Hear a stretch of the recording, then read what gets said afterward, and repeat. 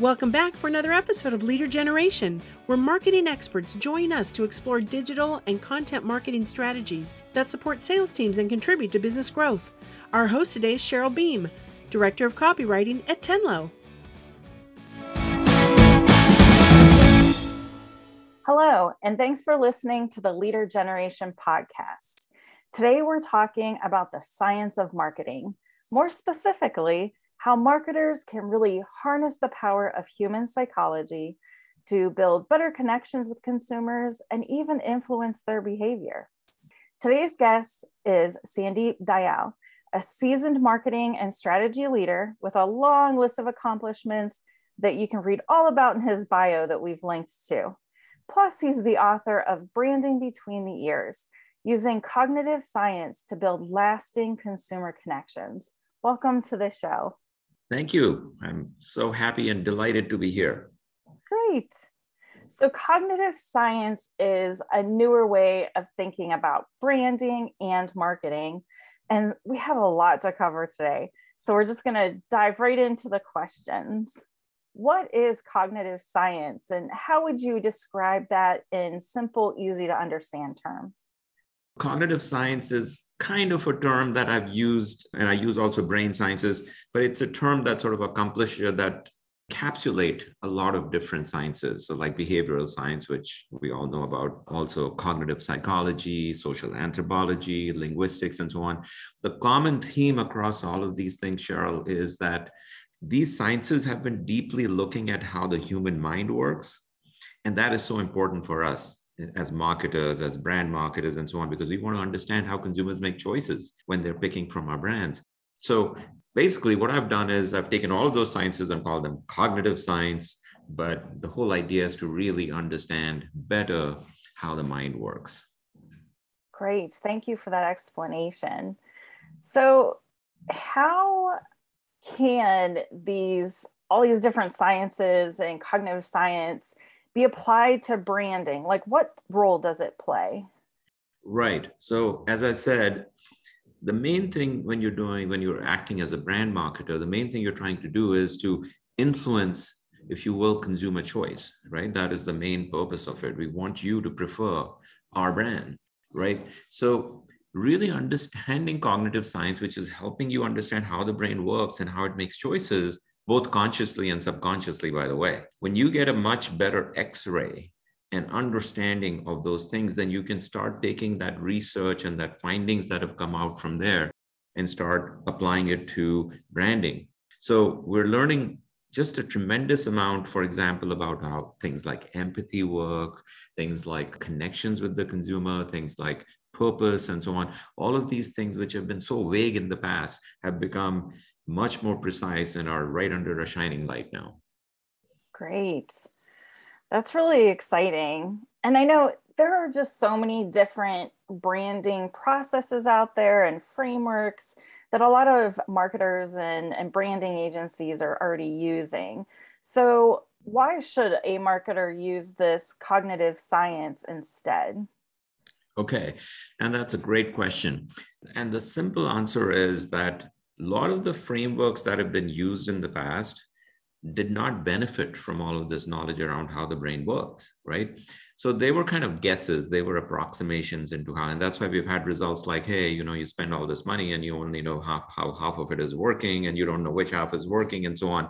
We've had that issue for 40, 50 years. And this is now when we are learning all these things, we can get much more precise about how exactly this is all supposed to work. Now, the frameworks, the nice thing about the old frameworks is that they kind of make intuitive sense, so basically branding has all been about product differentiation, right? So we would say, hey, here's my product. How is it different from everybody else's product? And I'm going to take those differences, make a list of them, and then put that in my branding somehow. It'll be a tagline, it'll be a color, it'll be something that'll be there. It's all product differentiation. And what we are finding out now is that the human brain, for one, doesn't react very well to lists.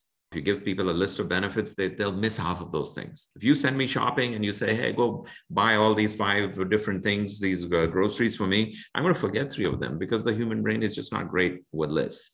Really what we're finding is that you have to figure out this whole thing in a very different way, whereas to understand how does the brain, for example, have subconscious rules around how it makes choices?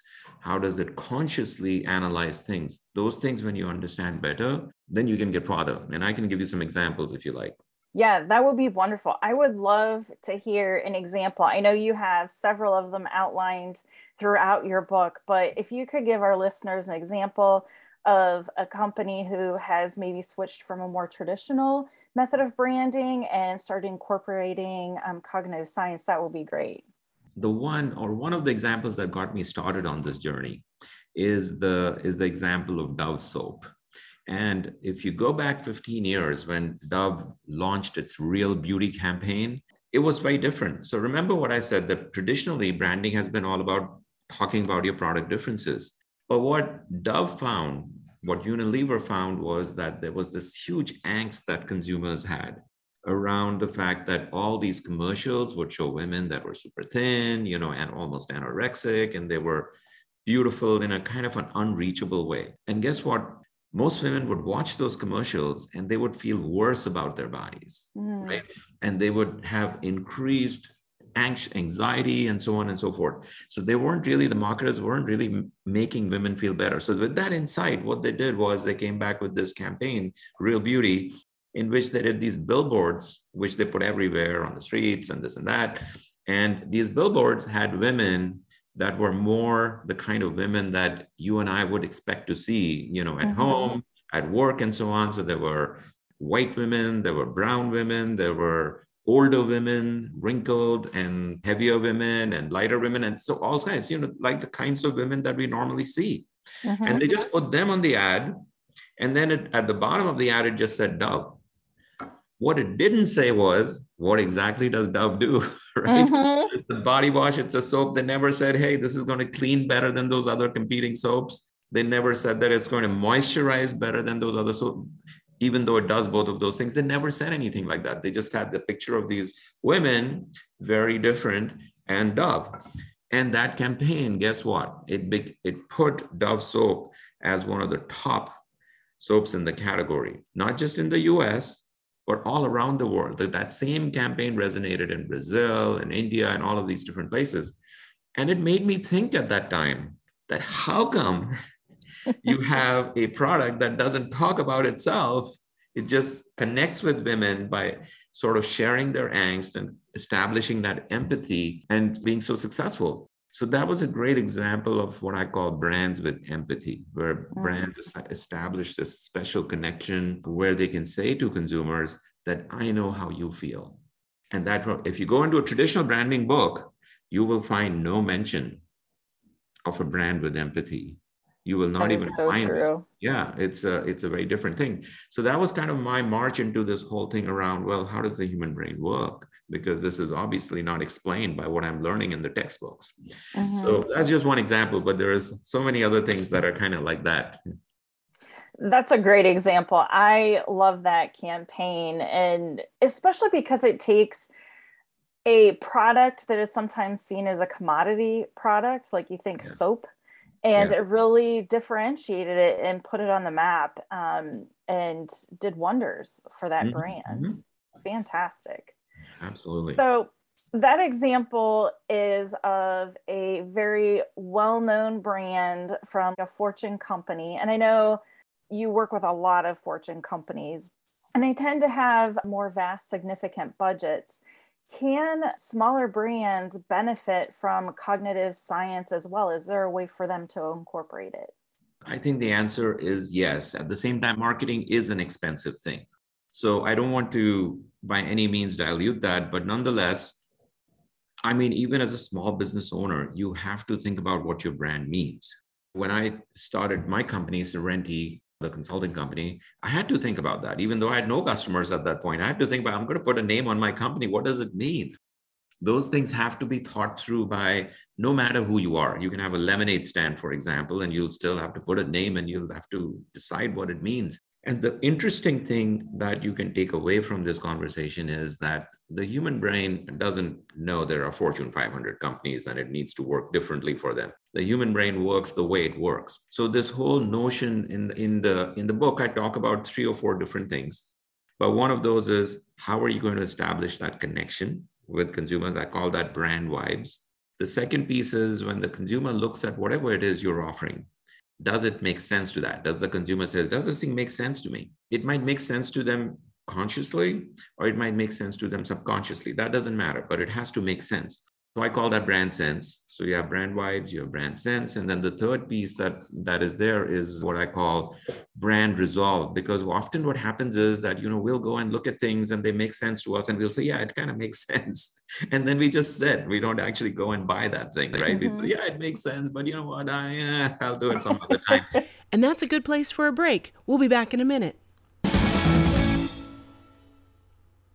The global pandemic has changed marketing and sales as we know it. To plan and prepare for what's next, sign up for a 1-hour remote digital readiness session with Tenlo. We'll talk about opportunities to align your digital marketing tactics to your business goals. Plus, you'll receive a digital readiness playbook with immediate next steps to execute measurable digital marketing tactics to drive growth. For more info and to sign up, go to tenlo.com. And now back to our show. And that's where you really need to get people to mobilize from their fence of indifference or inaction, whatever you want to call it. And brand resolve psychology has shown happens when you can sort of tie certain things to the innate goals that people have for themselves, which typically relate to them expressing their identity, expressing their freedom, or in other cases, building relationships. Interesting thing about psychology is they've said it's only those three things. All other goals basically map down to those three things: your identity, your relationships, and your freedom. So brands can often think about how to do that. And I'll just give one quick example there. You had the US Navy that you used to have earlier, this whole campaign around, hey, if you come and work in the Navy, you're going to get to play out with all these interesting toys and this and that. And, that worked for a while, but they needed to revamp that to get people there. So they came out with this new campaign. It was called Forged by the Sea, which was done by Y&R actually. And the idea, it was around your identity. The idea was that when you join the Navy, you're going to become this special person. It's going to change who you are. And for a lot of people that might be in life looking for at a younger age, looking for what they're going to be and that message really appealed. That like, yeah, I'm going to go to Navy and I'm going to be somebody. I'm going to come out. I'll be a different person. I'll be this special person. And what that person would be was the person that would be forged by the sea.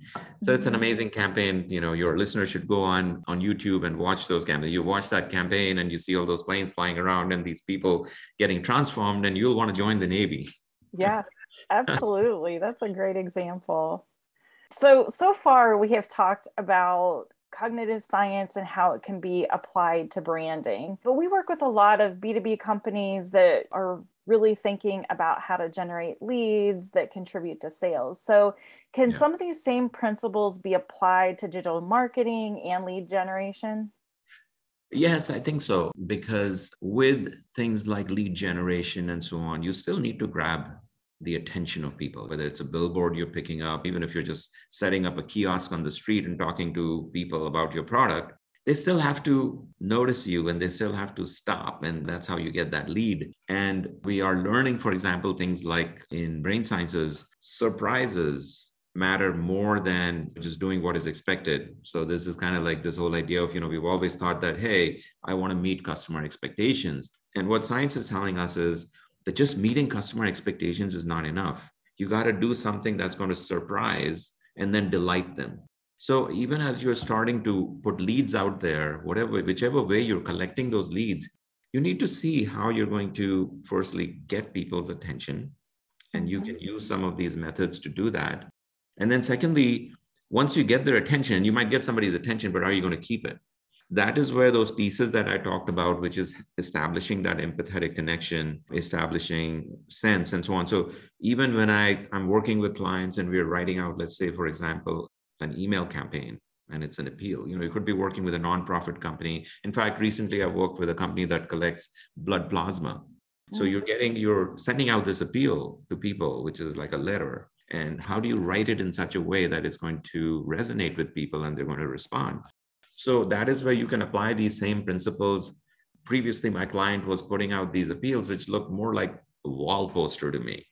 This is what blood plasma is. This is why you should donate. Here are the 3 reasons, and people would just look at them and they're like a wall poster, and who pays any attention to that? So we said, go from writing like a wall poster to writing like a personal appeal that is coming from one person to another and talking about how you appreciate, how you connect with them, how you appreciate their circumstances, how you appreciate how their donation makes a real difference to other people's lives and so on, and that you are thankful and you have gratitude. Those are more words that connect with people. Those are more words that is one person talking to another. This is a wall poster that says, here are the 3 reasons why you should donate plasma. So these types of things can help you both in terms of getting noticed, writing better storylines. Storylines matter a lot. And then also thinking about how you're engaging people from a sensory basis. So there's a whole chapter in the book around sensory branding, which is where you explicitly think about smell, taste, the sound, and so on. So all these things really matter in terms of your brand making sense to people and your leads being noticed and your leads being able to engage people and bring them home.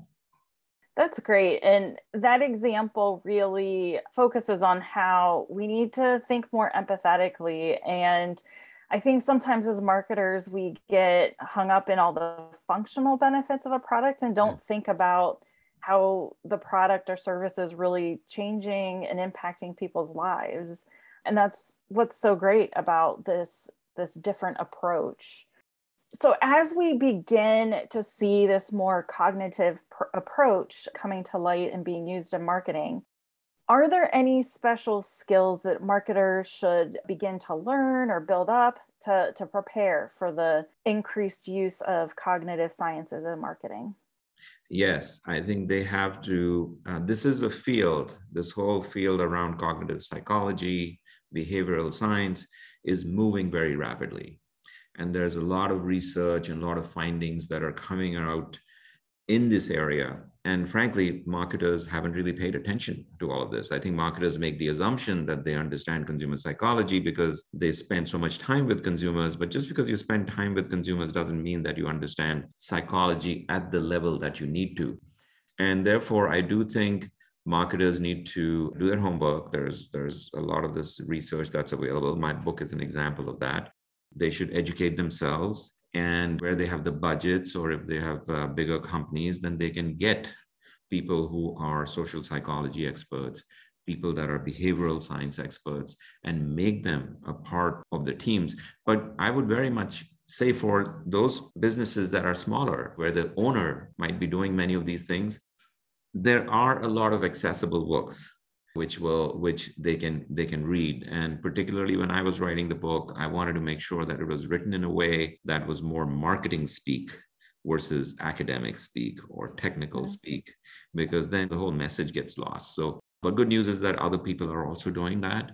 And people should just go out and read up on some of this stuff. And it's, by the way, this is not dry stuff. This is really interesting stuff. I think I spent a lot of time, of course, reading on all of this stuff, but I was surprised by how many other people that were interested in this kind of stuff. And when I started talking to my friends and neighbors, I thought they would never be interested in anything like this, but they were all very interested. And I think this is the kind of stuff that tells you in some ways more about your own relationships with brands.